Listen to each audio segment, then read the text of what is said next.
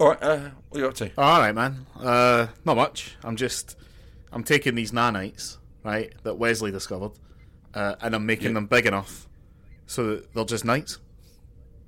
Oh, right. It's quite an important function of a flagship. You see, what happens is space, the final frontier. Is this just every day now? These are the voyages of the Are we supposed to be quiet? You were on the away team last week, weren't you? He's doing this every shift. Does he just do it with the same inflection all the time? New civilizations. Well, I hope so. He did some very offensive voices last week. Because he's not just doing it like at the beginning of every shift. He's like doing it when he leaves for a lunch break and comes back. Has he done the Cardassian accent yet? Because the thing is, he thinks that that's okay. Have you not noticed? Have you not noticed that a lot of his punchlines are delivered in a Cardassian accent these days? All I'm going to say is it's not even a good Cardassian accent, which means that it's somehow offensive to both the Cardassians and the French.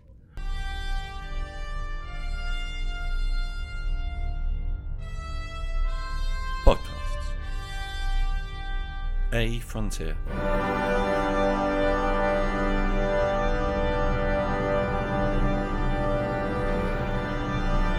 These are the voyages of the podcast Captain Slug. Its ongoing mission to explore strange new episodes, to seek out new jokes and new references, to split infinitives that no one has split before.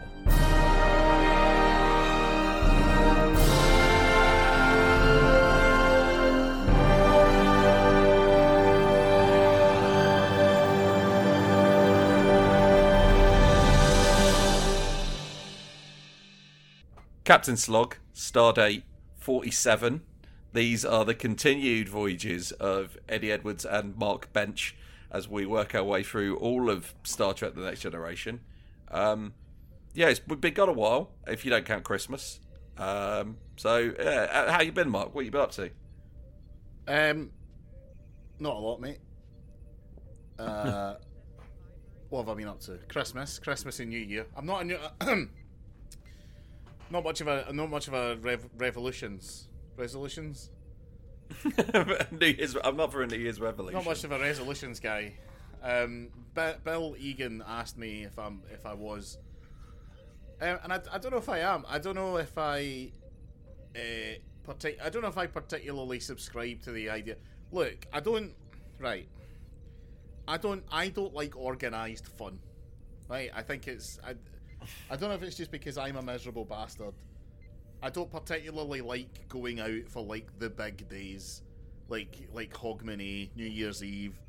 What else do we celebrate in this country? VE Day. I don't like the big party that we all have for VE Day. I hate VE Day. Valentine's Day. The fireworks always set the dog off. I don't really like it. But converse to that, I also don't really like organised criticism. I like to criticise myself on my own time and at my own pace, right? So the idea of having, here's a thing about myself that I don't quite get on with, so I'll pick a day, January the 1st, which, to be there's already enough going on January the 1st, right? It's already the day that there's only 31 days left to get your taxes done, right? You're already busy. There's no need to bring something else in, right? Don't try and lose weight now, right? It's like, you know how when they say the worst time to donate blood is immediately after a terrorist attack? You know the way they say that? It's a common saying. My mum always used to say that for me. It was starve a flu, feed a cold, and never donate blood directly after a terrorist attack. No, because but she mainly said that because she was in the IRA and she wanted the damage to be permanent. Because the thing is, right, it's one of these things where if you donate blood immediately after a terrorist attack, you can be assured that everyone else is doing it. The best thing to do if you want to donate blood, genuinely, is give it about 6 weeks and then do it then, because obviously they're going to have run low on their supplies, right? But we all know this. That's what I'm like with resolutions. I'm just like, don't make it now. Just what to do is do what I'm doing, right? Just treat January the 7th like January the 1st. So I'm taking this whole week, because people always give it, the week between Christmas and New Year when you don't really know what's going on and you just eat whatever you want. No, that's playing life on easy mode. What to do is do it on hard mode. Have that week when you're also at work and shit, right? Do it between January the 1st and January the 7th. And then on January the 7th, that's when I'm going to start enacting my resolutions, which, to be honest, in general are lose weight and try to be a bit more conscious about when you're being an arsehole. Because, so you have to realise that, Mark, the way that you think is acceptable to be treated is maybe not the same way that other people find acceptable to be treated. And sometimes people just aren't up for it the way that you are. You just need to learn to give yourself a bit of empathy. And give a bit of empathy to that's my resolutions is lose weight and stop being such a cunt. No, yeah, my revolution is obviously going to be behead the king, but my resolution, you should do what I do for resolutions, which is what I've done, and this might not work for everyone, but it's a good technique. Is what I've done is, instead of having resolutions of my own, I've been given a complicated plan of physiotherapy to help me recover from brain injury. So I'm just doing that. It was like it's like they were like, oh yeah, to regain control in your hand, what you want to do is like draw for like 20 minutes a day every day, and I was like, that's more or less what I want to do anyway. So yeah, that's great. And I've been told I should try. I want to try. Okay, so I tried swimming since we last spoke, right? And swimming with no balance, Jesus Christ! It was like swimming in a boat on a cruise ship in a storm. And then I went to the physiotherapist and they were like, what's really good? Swimming. And I was like, no, it's not. It's a fucking nightmare. He goes, yeah, no, do 2 lengths. If it takes you more than 15 minutes to recover, ease back. So I guess the way that you learn to skydive is by jumping out of planes. Yeah. Yeah. Well, the reason, actually, the way you learn to skydive is by watching some sort of comprehensive video training and being fitted for a parachute. Then jumping out of planes. Don't just jump out of a plane. If you want to learn to skydive and you just, on your next holiday flight, don't just open the door and dive out. So also, towards the end of last year, I think I spoke to you about this, but I put myself in to be assessed for adult autism. Yeah. And they send you a questionnaire. They send you 2 questionnaires. One's to be filled out by you and one's to be filled out by your parents. Right, okay. And I filled mine out, and it was like...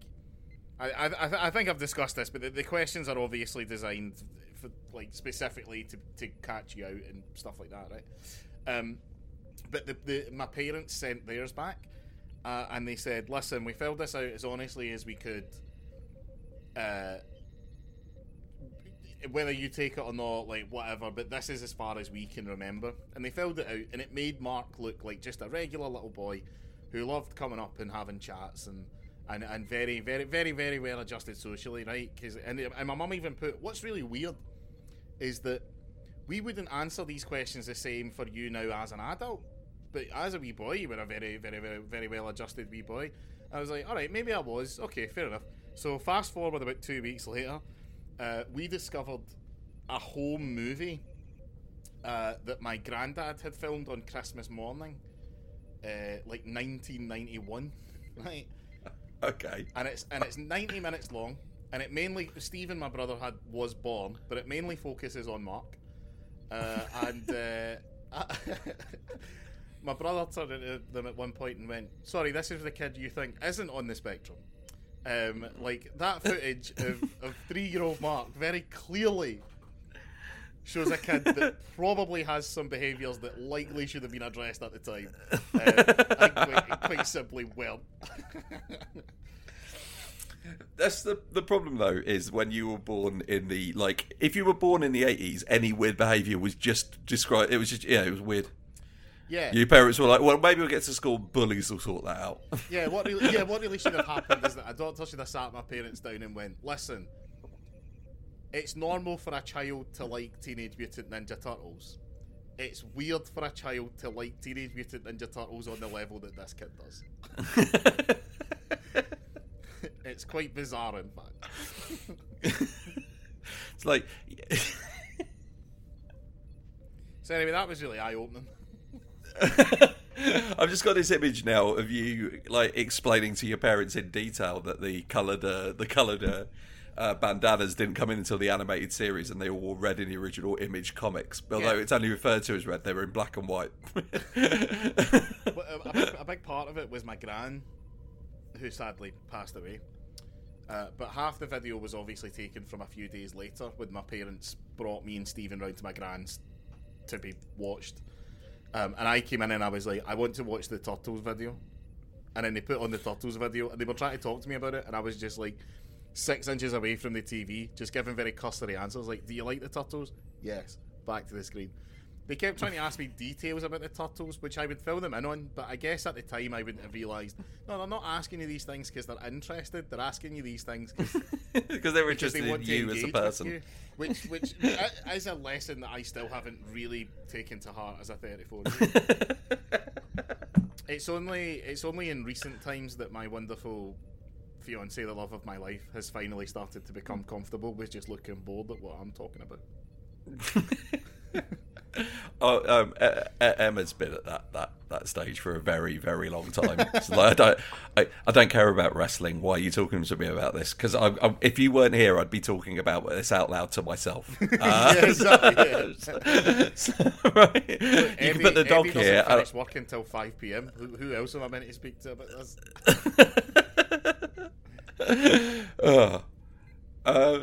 Anyway, Star yeah. Trek. We're back. Yeah, we both watched an episode of Star Trek. We watched this episode weeks ago, and I've looked at my notes. Bev's back. Yep. Beverly Crusher's back, and at the end of the episode, gets weirdly over defensive of a child that she abandoned for a year.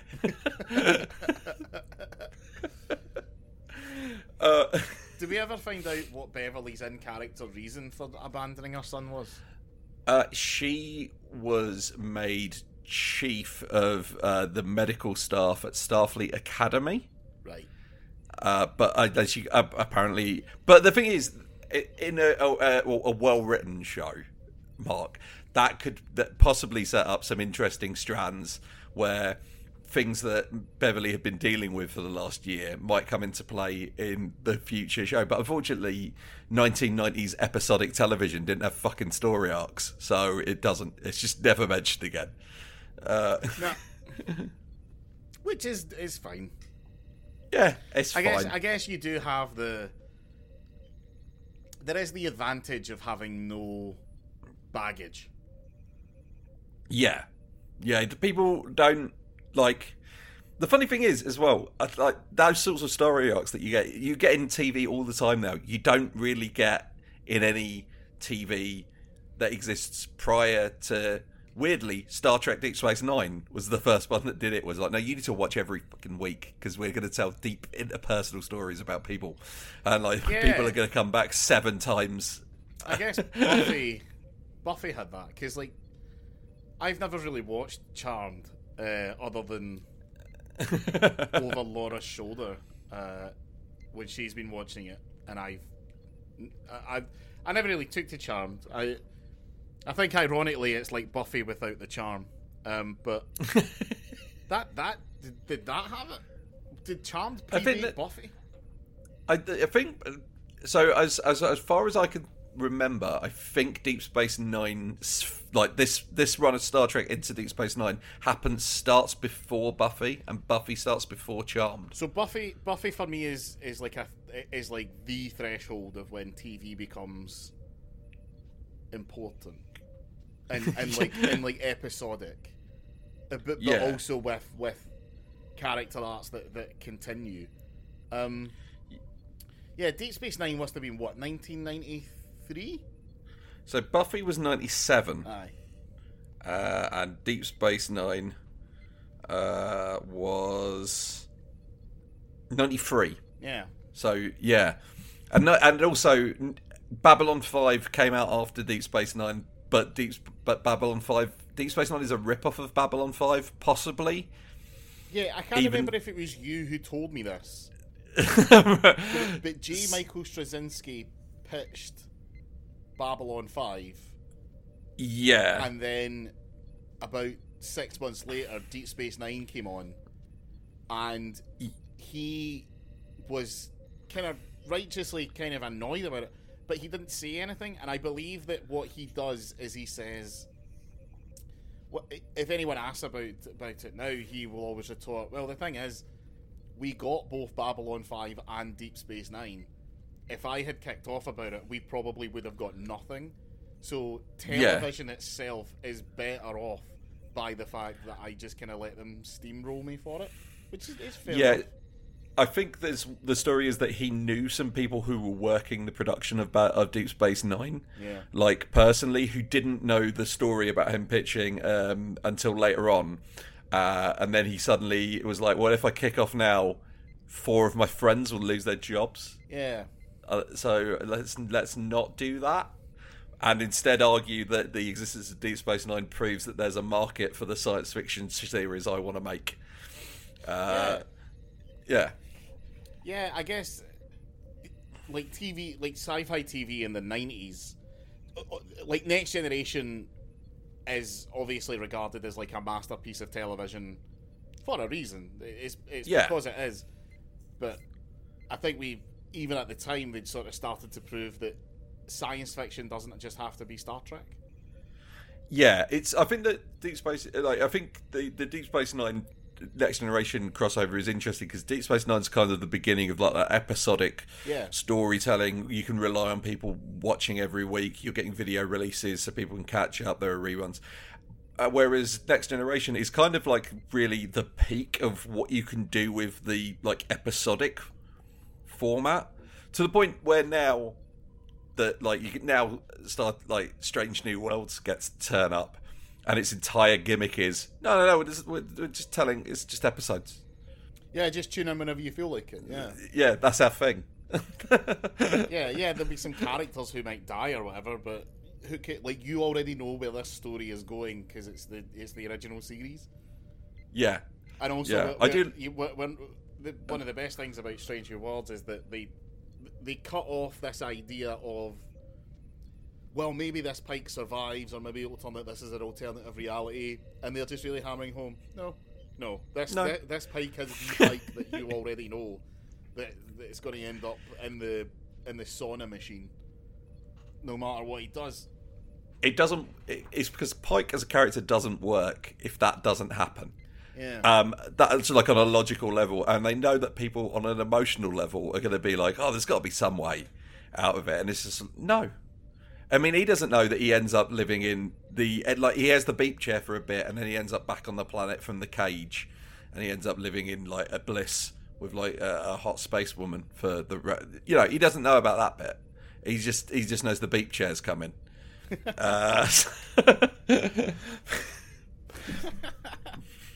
Yeah.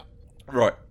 I want to say one thing about this episode because I've got to attempt to speak about this episode. Right. Okay. I want to talk about specifically the guest actor Ken Jenkins, who appears in this episode. Who, if you will know as Bob Kelso, because it's Bob Kelso, and it's great. But I really like the fact that his character is called Paul Stubbs. Why? Because I like the fact that in the space year whatever, there's still people like. Because I like the idea that no matter how many years you go into the future, there are still people called like Greg. Yeah, I like that there's still people who are named for, like, if you were to read an article in the Sun, like this is someone down the pub that they asked about this particular. Yeah, like local bus driver Paul Stubbs. Yeah, Paul Stubbs absolutely agrees that people should be learning maths up until 18 at school. I was in the pub the other day, and I'll tell you this: the lassie behind the bar, she didn't even know that 250 and 250 is 5. Paul Stubbs, 51. I reckon that when you're quoted in the Sun, they shouldn't give you the age of the person. They should tell you how comfortable their daughter would be introducing them to a black boyfriend, like as a percentage. I think that'd be much more useful. What would Paul you call, Stubbs, what would you 56. call that quotient? I'd call it the get out quotient. 1 to 10. With a get out of 8.95. Paul Stubbs doesn't understand why these people aren't taught English as well. They come in here, they send all their kids to all the schools, and the kids can't even speak English. And then all the teachers are having to spend all their time, and that's why the education system's falling apart. Get out. Yeah. 8.6. Why? Yeah, I hope that there's a. I hope that. I hope that next week there's this guest character called Tom Gascoigne. No, the guest character in next week is called Raoul Moat. Do you think Raoul Moat was ahead of his time?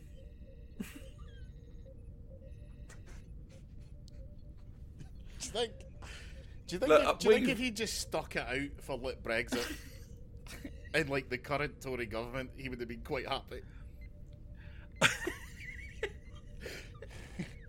I think if he was alive, if he'd been born 10 years later, Raoul Moat could have served in at least 4 Tory cabinets by now.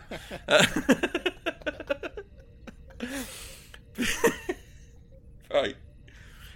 Anyway, Paul Stubbs isn't. I really okay. I've got some general notes about things that I can remember now. So this episode, it's clear the budget went up between like 2 and 3. Like they got to season 3, and I think they were like, well, the figures are good.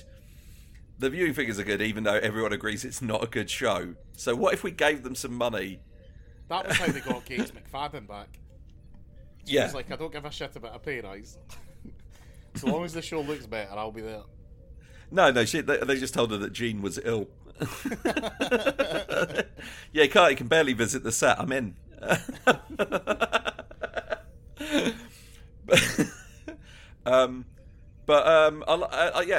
I do like that they have a little scene to just remind everybody quickly that who Beverly Crusher is and that she's Wesley Crusher's mum, because you as a viewer might have forgotten that when she abandoned her child. Yep. Was there anyone on Pulaski? No, she's just gone. She wronged Picard, and Jensen fucking spaced her. There's some fucking fan service you could do, Star Trek makers. Like, don't fucking in Picard season 3, fucking tell us what fucking happened to Pulaski. Yeah. Just right. What you got to do, right, is Picard gets back on the Enterprise and he's like, this captain's quarters isn't big enough. I want you to knock down the wall between this quarters and the quarters next door, so that I've got a double a room. And then they knock down the wall and Pulaski's been phased into it. Like O'Brien got so sick of her shit one day that he just fucking beamed her like in between 2 walls of the Enterprise. No, he takes down. They get rid of the wall, and then that's Pulaski's room next door. And Pulaski's like, "What are you doing?" And he goes, "Well, get rid of that." I don't know why in my head Picard is Matt Berry in this. Absolutely fucking not. I think obviously now we can go anywhere with Star Trek, but we are crying out for a Matt Berry captain. I think Lower Decks is the only one they'll be allowed to do it on, but we can have that. Rian Johnson, the director of Knives Out, Glass Onion, Brick, and the worst Star Wars movie ever made. Wow. It's so bad. It's not, anyway, Last Empire is the best one. Last Jedi is the best one since Empire. This isn't a Star Trek podcast. This is the Star Wars podcast, right? But he said apparently that he considers it a goal in his career to work with Matt Berry at some point. And the idea of having Matt Berry in a movie with Daniel Craig's Benoit Blanc might be the best thing that anyone's ever suggested. What did you think of Glass Onion? Once again, if you're here for Star Trek, you're shit at a lot because we both watched this episode about 6 weeks ago. Yeah. We might touch on some stuff, but no. Yeah, what I think of Glass Onion. Knives Out was better. Yep.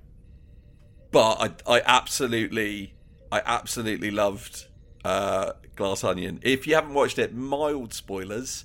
For an opening like half of the movie, I was like, oh, this Edward Norton character, it's like if Elon Musk was actually a genius. And then the other shoe drops and I'm like, oh, there it is. Yeah. The fact that Dave Bautista is basically playing Andrew Tate. I know how long movies take to make, and it can't possibly have been deliberate, but it's so perfect. My brother started almost like getting really anxious because Ethan Hawke is in the film in like a cameo role. Yeah, Ethan Hawke is the guy when they all come together to get on the boat to go to Ed Norton's Island. Ethan Hawke is the driver who tells them, oh, we're going to give you this inoculation and you can take your mask off now. Okay. So my brother the whole time was just like, it has to have something to do with Ethan Hawke, because why would you get Ethan Hawke if you're not going to use him? And then it turned out later that Ethan Hawke was just filming Moon Knight like around the corner and just was like, I'll be in it. So, I love that. It's like we got Hugh Grant in for 30 seconds, probably at most 3 takes. Yeah. I really liked it, and it is that way, especially after watching Knives Out, where I was like, I want 100 of these. But I worry that if they go ahead, they have to make sure that in no other Benoit Blanc film is Benoit Blanc the main character. Because they're going to Jack Sparrow him if they get the chance, because he's got a fun voice and he dresses well. He's got to be in no more than 1/3 of the movie.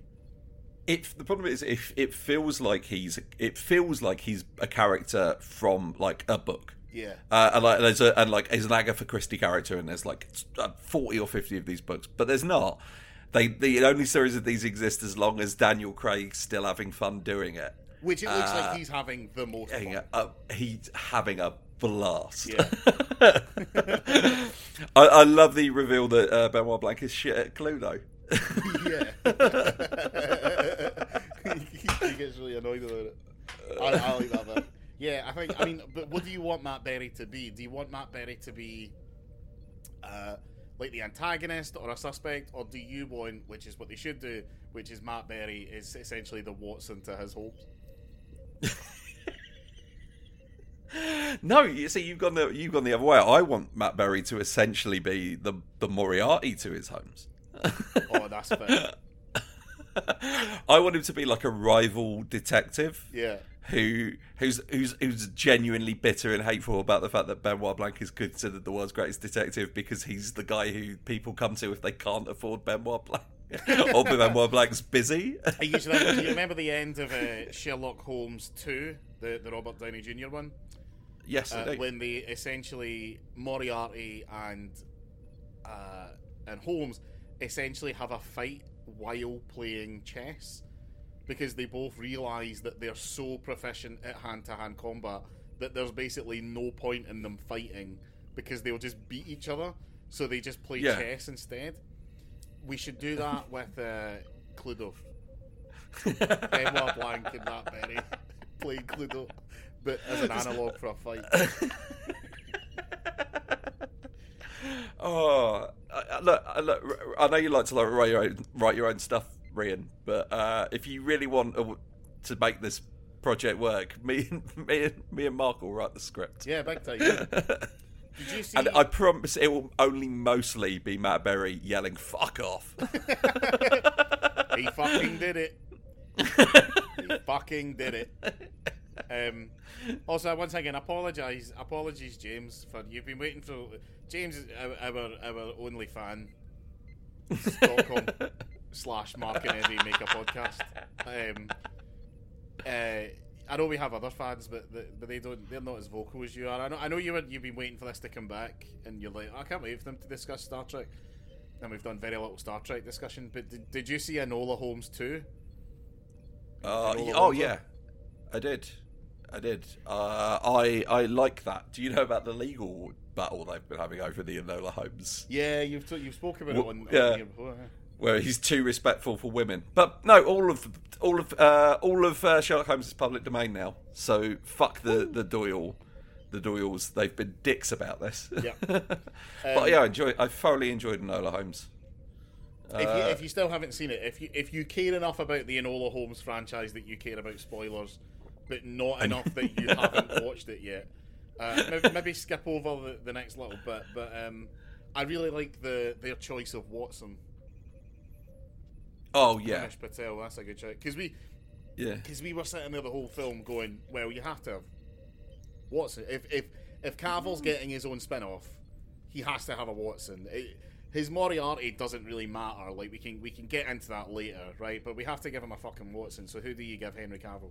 Hamish Patel wasn't one of the choices that we went for, but it is a spectacular choice.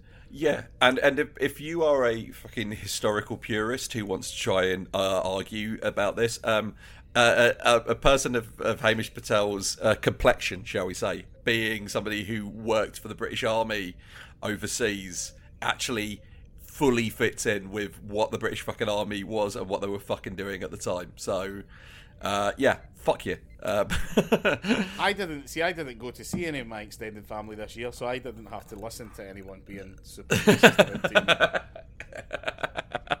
So it's actually really refreshing. No, but yeah, I they think only make really up 13% of the population. Mark, why are they in so many adverts? Because it's because the company have worked out that pissing off people like you racist, is going to make them more money than getting you on side.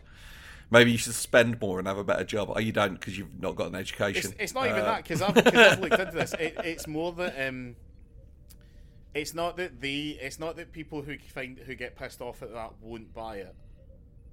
It's that they've realised that the tiny percentage of those people who will not buy it because of diversity in the adverts is so insignificant compared to the amount of people who will buy a product because they see themselves in the diversity of the advert is like way higher. Yeah, that's it. It's one of these things where I looked into it because it's actually really, really interesting the way that it works. People of colour are more likely to buy a thing if they see a person of colour advertising it, whereas white people because we've spent so long seeing ourselves as the default in advertising that it doesn't affect us. No, yeah, we just assume that an advert is for us because they all are. Yeah, because why wouldn't it be? They obviously want us to buy things. We are the majority. They want us to buy the shit, but what they also want is minorities to buy them, and the minority of white people who are going to get annoyed they don't give a shit about. Like I used to love getting into these arguments because these would be huge arguments around my extended family, and no one would ever listen. Look, don't get me wrong. This is exactly the same thing as when people argue about how things work in Star Trek, and you lean in and go, "You know, it's just a TV show, right?" Which is the worst argument, right? But the fact of the matter is, like, advertising companies, they don't care. Like, they don't give a shit. Like, they're not there to like, it is a big thing in our family that it's like, why are they so overrepresented in adverts? Why are people of colour so well, that's not what they call them. But why are they so overrepresented in adverts? Like, do you not find it distracting? Do you not find it this? Do you not find it that? And it's like, that argument presupposes that the adverts are here as like a public service. Or that they have some sort of artistic fucking merit. Yeah. And it's like does it not, when people say does it not distract you or does it not annoy you, the truth is you have no idea how hard an advert has to work to just in any way permeate my fucking consciousness. I spend a lot of time online, so like if a YouTube ad starts playing, I genuinely like turn the screen away or just leave. I have no interest. So there was a black guy in that Duracell advert. Yeah, there's also a fucking bunny rabbit. I don't give a shit. No, I am quite susceptible to adverts. One sort of repeating mantra in my house said by me is that I will never join a cult. There is no cult that is ever going to be good enough to get me, right? To which Laura usually just shakes her head, knowing full well that I will absolutely join a cult. It is inevitable. At some point, I will be in something that can be described as a cult. Because I can be sold things very easily. I do find myself quite susceptible to adverts. All it's going to take for you to join a cult is for them to have a nice jumpsuit. Yeah. If it looks kind of Ghostbusters-y, I bet you'll be like, oh, that I could wear that every day. I like jumpsuits. I like looking at people in jumpsuits. Like Dan Harmon, who I obviously base a lot of my life choices around. When he lost a lot of weight, he just started exclusively wearing boiler suits. and I've told Laura, I'm like, that's coming. By the way, I'm warning you about that right now. That is going to happen. Speaking of like adverts, so you know that like when you live with somebody, the advertising algorithm treats you both as the same person. Yeah, we've had some very confusing adverts in our time.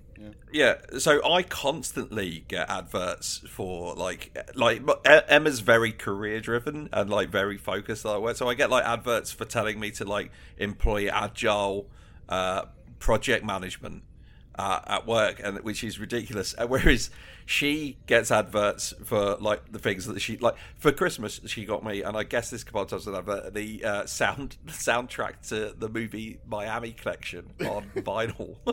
And I can't. There's no way that any algorithm should be suggesting that to her. That's a me thing. So occasionally see shit. She's like, What were you Googling the other day? And I was like, I was looking into like Japanese wrestling. It's like, right, because all I'm getting is tickets for the New Japan G1 Climax. See, I constantly get adverts about how to be a more conscientious lover, which were obviously meant for Laura.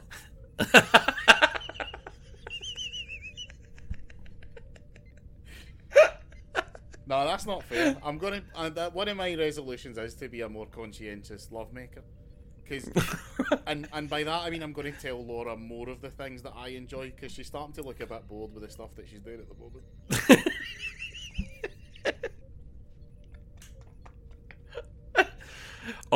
My big problem with resolutions is always one of my big problems with resolutions. If I publicly say if I publicly say what my resolutions are, all that does is reveal to everybody how fucking terrible of a person I am. Yeah. Because it's like, I'm gonna do that less, and people are like, why were you doing that anyway? And it's like, well, you didn't notice before. So anyway, that's Paul Stubbs guy. Yeah, he had a nice jacket. I've got that. So he was wearing space tweed from the episode. Right, space tweed. Yeah. From Space Harris, otherwise known as Mars. So, from what I remember, he wants to do an experiment that's about a dying star. The star's got to be at the right point. He's got to scan it. That's the thing. Yeah, and he's been wanting to do this for like 27 years. Yeah. But and now finally, the Enterprise has discovered a star system that is going to be this. So he's made a big box that will analyse it, and he's really super excited because he's been waiting his whole career. His whole career's been building up to this, but then Wesley Crusher once again has created life, and we're gonna have press Data, Mr. Data, press the button for Wesley Crusher has created life. Yes. And then a teal light comes on. That's teal alert. And then everyone in 10 forward is like, oh, for fuck's sake, so I guess we can't use the replicators for that at the moment. And then the Data, sorry, you've put us at teal alert. Can you go up to magenta? Oh, sorry, you didn't mention it was sentient life. Oh, yeah, he absolutely lets his nanites out. Yeah. And what I'm going to say is he gets lucky, because like letting nanites out and start evolving could be the end of the human race, all life in the universe. It also possibly could have yet again evolved into something that Wesley's going to want to fuck, which is yet another Wesley storyline. How do you think the nanites got out in the first place? Oh, it was a science experiment, was it, Wesley? Oh, yeah. It's a bit sticky, isn't it? How would nanites feel on the balls? We don't know. It might tingle. Wesley was doing important research. I'd imagine pretty tingly. I imagine nanites is feeling tingly because they're small, aren't they? They're like, they're crawly. Yeah. Yeah. When does a nanite become just a knight? Well, it's only a nanite after the third generation. Hey. So he's invented these nanites, or he's let these nanites out. We're at Magenta Alert, and Paul Stubbs is like, "Sorry, I came here for this thing that I've been waiting 27 years for." And you've screwed it up. And also, I'm going to sit here and imagine baseball games by reading stats cards rather than, watching them on film or in the holodeck. Wait, was that a thing? Yeah, he was like, I've got it written down because I jogged my memory. I saw it in my notes. He was like obsessed with like baseball scores. And he was like, oh, you can read the stats and like know what the game played out like. I'm going to defend that because I looked into this. After watching Ferris Bueller's Day Off, there's a bit where they go to Wrigley Field and Simone is like Ferris and Cameron are sort of having a chat, but Simone is like doing something. She's like writing something down, and I've seen that movie a lot. I always was curious about what she's writing down. So baseball scoring is like an art form in itself. It's not just like in football scoring where it would be 1-0. And then you scrub out the one and you're 2-0, right? It's almost like an analog kind of spreadsheet situation, and the types of symbols that you write down and the way that you do it, basically it does tell the story. It's almost like storyboarding the entire game. Like if you know someone who can read that language, you can hand it to them and say what happened at this point in the game, and they will tell you it. So long as the scorekeeping was done well, they will tell you it to an accuracy that you could show them a game they've never seen and then play the game, and it would be exactly what they did. So it is almost like it's kind of like the difference between reading a book and watching a movie. Look, I agree with you. I agree with you that is possible. But what you've described there is look. Books are more boring than movies. So that's by a that, fact. that's a scientific fact. I think that this podcast is willing to stand behind that opinion. Yeah, nobody drops money to go see a book on opening night. Anyway, right. So, by the same, by people who like trans people. Yeah. So by that logic, then the reading of the scorecard like books must be more boring than watching a game of baseball. And Mark, I didn't know it was possible for something to be more boring than watching a game of baseball. Right. Oh, and if you're a fan of baseball and you're listening to this and you're going, oh, English people like cricket. Right, okay. Cricket takes 5 days to play, and I understand that sounds like a lot.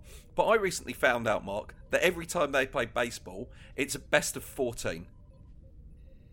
So, like, when they play a game of baseball, that's not the game. The winner of the game of baseball isn't decided until they play for 7 days. Okay? Which means that's 2 days longer than cricket. Just because you call each day a game, it doesn't mean that it's fucking liars. Right? Fuck all baseball fans. Which I understand might be...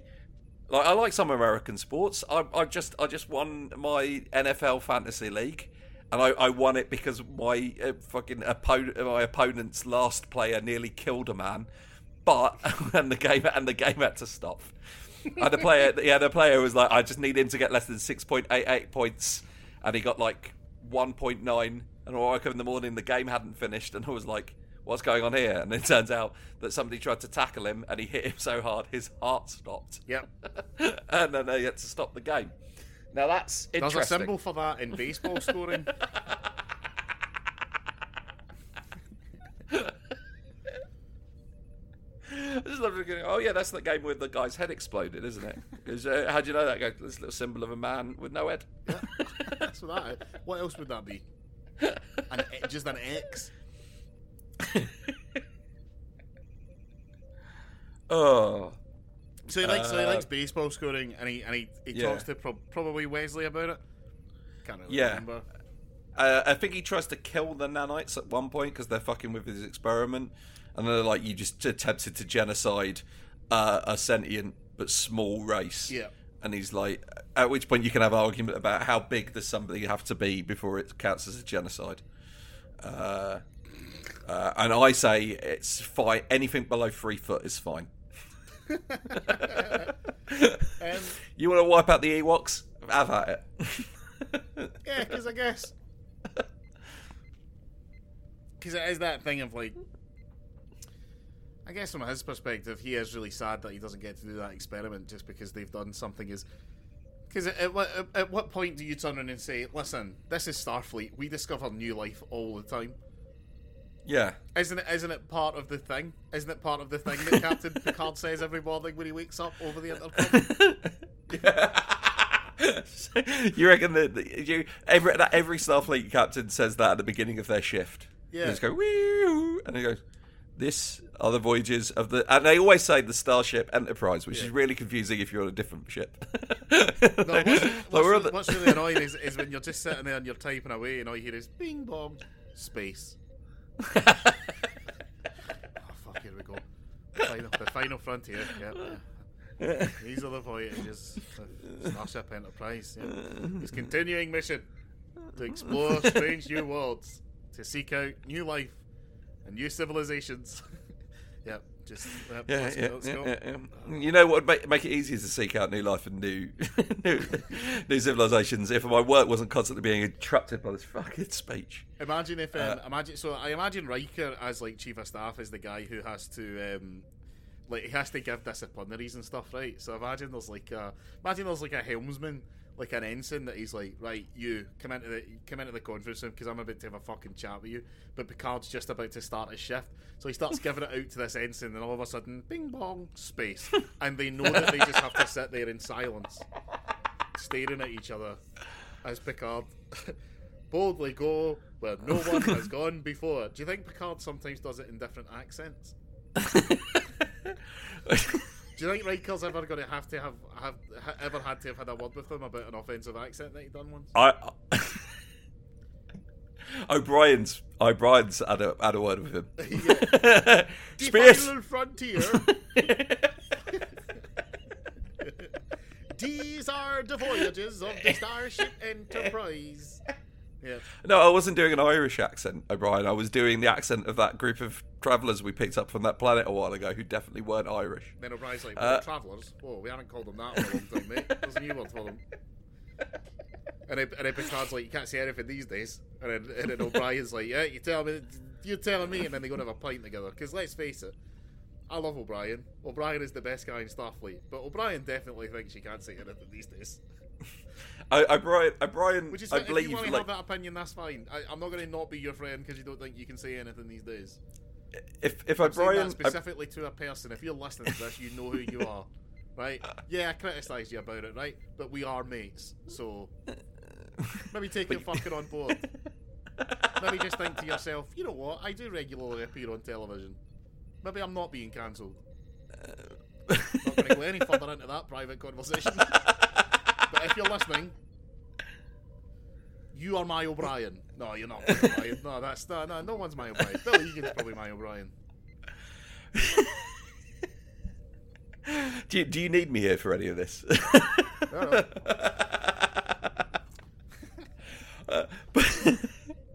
Oh my god! No, to be fair though, if first of all, O'Brien gets away. It's more established in Deep Space Nine, but O'Brien is just a full-on space racist against some people. But they are the Cardassians, so it's difficult when it's like, they're like, the Cardassians are all evil, murderous bastards, and it's like, well, I'm certain two of them aren't. Yeah. Oh no, she was half Bajoran. No, you're right. They are. Yeah. Yeah. It's like how I was telling you. There's a game that I've been somewhat. Basically, there's like a style of game that I get quite obsessed with, which is basically the stealth sandbox. Yeah. It's like Hitman. Hitman's kind of the biggest example of this. But there's also Sniper Elite 5. So Sniper Elite 5 you're playing as a guy, and he's in the SOE, which is kind of the Special Operations Executive. I think the kind of precursor to the SAS. It's kind of the idea of sending a lunatic and throw lunatics at a problem until we solve it. And the Sniper Elite games are very good because you're in World War II, and basically they just say, here's a sandbox, here's a gun, there's some Nazis over there, go nuts, right? That's what I want. But in this game, they really started leaning into quite a weird little mechanic, which is when you get the binoculars out to for anyone who can't see this, I'm miming binoculars. To scope, to kind of figure out I love sorry, can we just address this? Mark is worried that you won't understand what he means by binoculars, so he's going to mime them, and then he's going to tell you that he's miming them. But if you don't understand what binoculars are, him not describing the mime in any way would mean that that's essentially useless. It's why I'm not going to describe the taste of the binoculars. So you put the binoculars on, you look out, and you're like, there's a Nazi over there, and it will be like, here's the guns he's got, here's his heart rate, because he's not scared yet, because you haven't shot all of his pals around him. But then it'll give you his name and a little tidbit about them. And normally it'll be like Hans Schaefer plans to name his first kid Adolf after the Führer, right? And you're like, oh, good, right? You're fuck you, right? I feel nothing about killing you. And then it'll be like he grassed at his parents. For like anti-Hitler sentiment and all that, and you're like, right, good, you can get shot in the stomach because it'll like the pain will last longer. But then occasionally you'll get one where it'll be like a little guy and he'll say, used to be a stand-up comedian, still writes comics about how terrible Hitler is in secret, even though he knows that the SS like will kill him for it. And sometimes I'm like, oh shit, you've given me a game where you've basically given me a playground to kill Nazis in, and now you're making me sympathetic towards some of the Nazis. Well played, game. Because, like, The Last of Us 2 did this, right? I'm on the record. I didn't really like The Last of Us 1. I have no time for The Last of Us 2. The only thing I know about The Last of Us 2 is that they went out of their way to give all of the random cannon fodder enemies, like, names and like some sort of personality. So like if you kill one of them, someone else will be like, have you seen Michael? He had food for my family or whatever. But I'm just like, we're in the fucking apocalypse, bitch. It's dog eat dog, right? I don't care if you get people's names. I'm gonna stab you anyway. In fact, I want to learn your names so that I can call them out as I fucking shunk the knife straight into the small of your back. That's the way I like to enjoy The Last of Us 2, right? But this game, where the Nazis are demonstrably really bad, I'm just like, oh man, I'm gonna sit back and take stock. This guy seems alright. Like some of them, they're like sell secrets to the resistance, and I'm like, I can't kill this guy. I know obviously that didn't happen. This guy wasn't real, and that when I turn off these Xbox, these people are going to cease to exist, which is, you know, an existential crisis all on its own. But I'm not killing. I'm not gonna shoot the guy who sells secrets to the resistance just because the game makes a big thing of it when I hit him in the balls. Does you reckon they have that on the like the settings on the holodeck when you load up like Indiana Jones? You want to play? You want Indiana Jones. What level do you want your Nazis set to? It's like top level is true believer, bottom level is moderately sympathetic. Yeah, number 2 is just conscript. Yeah, never fully sympathetic because they could always, left. Yeah. But actively bringing them down from the inside. Yeah. Oh, man, I fucking hate Nazis. Yeah, me too. That's why I really like games that let you kill them in really fun and inventive ways. That thing that you're talking about in The Last of Us 2, it's worse than that. Like they have the main character, they have one of the characters from The Last of Us 1 who you're supposed to love and respect and like, and to like imply that like her cycle of revenge that she's got locked into is incredibly bad for her. All of her bad guys have that like stuff set up. But then halfway through the game, you flip to you play as the other character who is the person you're hunting down, trying to get revenge on. So you meet all of like these characters and see their life and their community that they built. but you need enemies for her to fight. So she ends up friends with an escapee from another nearby society, and that kid is being hunted to the death for the crime of being trans. So that you can feel absolutely no moral problem whatsoever with killing all the people that she has to kill in exactly the same way, because that's morally acceptable because they're religious zealots. Fair enough. Yeah, it's... I'm just going to say this. I like The Last of Us, and I played The Last of Us 2 all the way through, and I actually think The Last of Us 2 is a good game, but just from a story perspective, The Last of Us 2 doesn't need to exist beyond the first 10 minutes where Joel dies. And if you're surprised that Joel died and you're upset about it, tough. That was the obvious only thing that could happen story-wise, you idiot. Yeah. I liked the first 10 minutes of The Last of Us 1 when you were escaping that little town. Yeah. And then after the game just really wanted me to feel sad about a giraffe. And I don't like being told what to feel. And that, Eddie, is why I'll never be in a cult.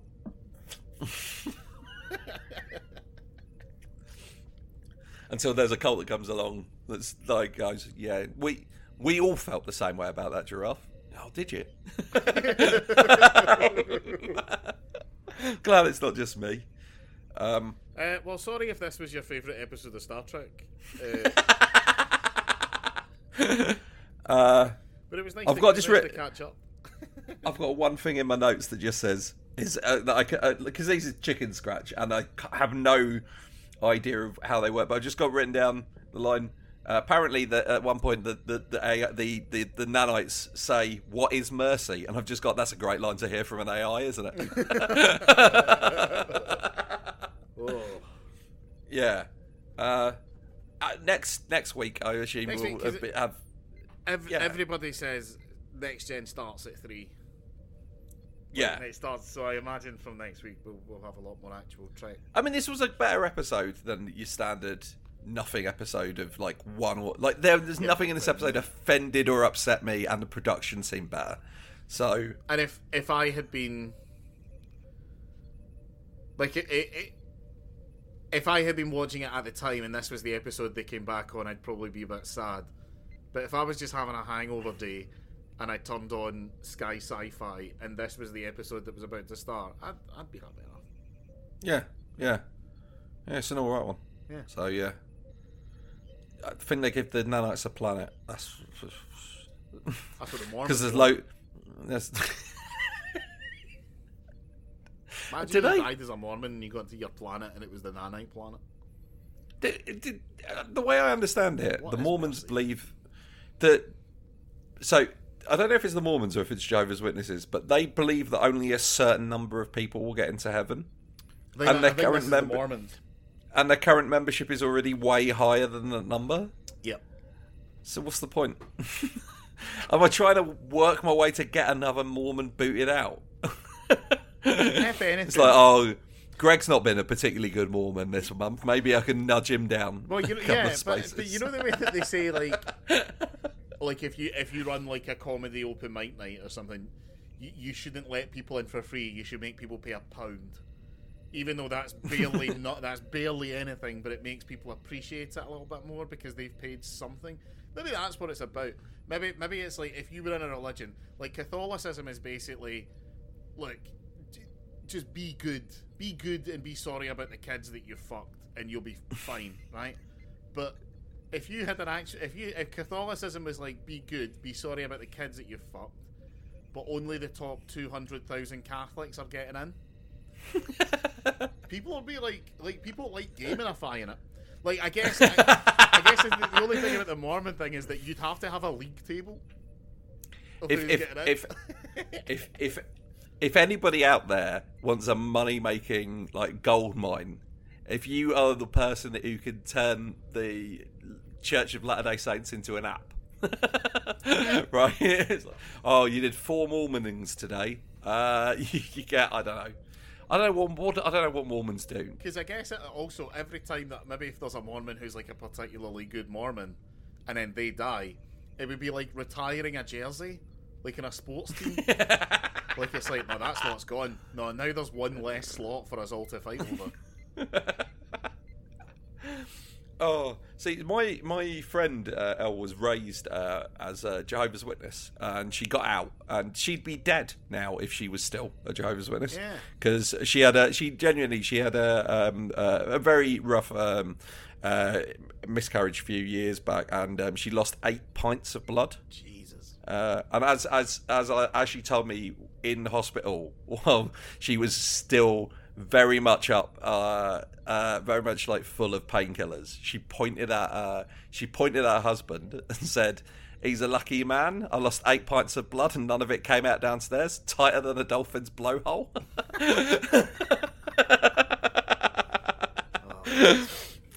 Yeah, and the reason that for many years I did give blood, I'm not allowed to anymore though, because of the tumours. They just said you're not allowed to give blood, even though I'm pretty certain they're non-contagious. Also, there hasn't been a terror attack for a while, so there's no reason for you to give blood immediately. No, shouldn't we give Wait blood 6 now? There weeks. are no terrorist attacks. Yes, exactly. That's the point. Yeah. So give blood now. Don't Give blood now. Don't wait for a terror attack. Give blood now. That's what I should do. We should release adverts. I mean, but obviously don't follow that logic all the way through, because the alternative is, if you want to increase a spike in blood donations, do a terror attack. That's what 9/11 was. 9/11 was a blood drive.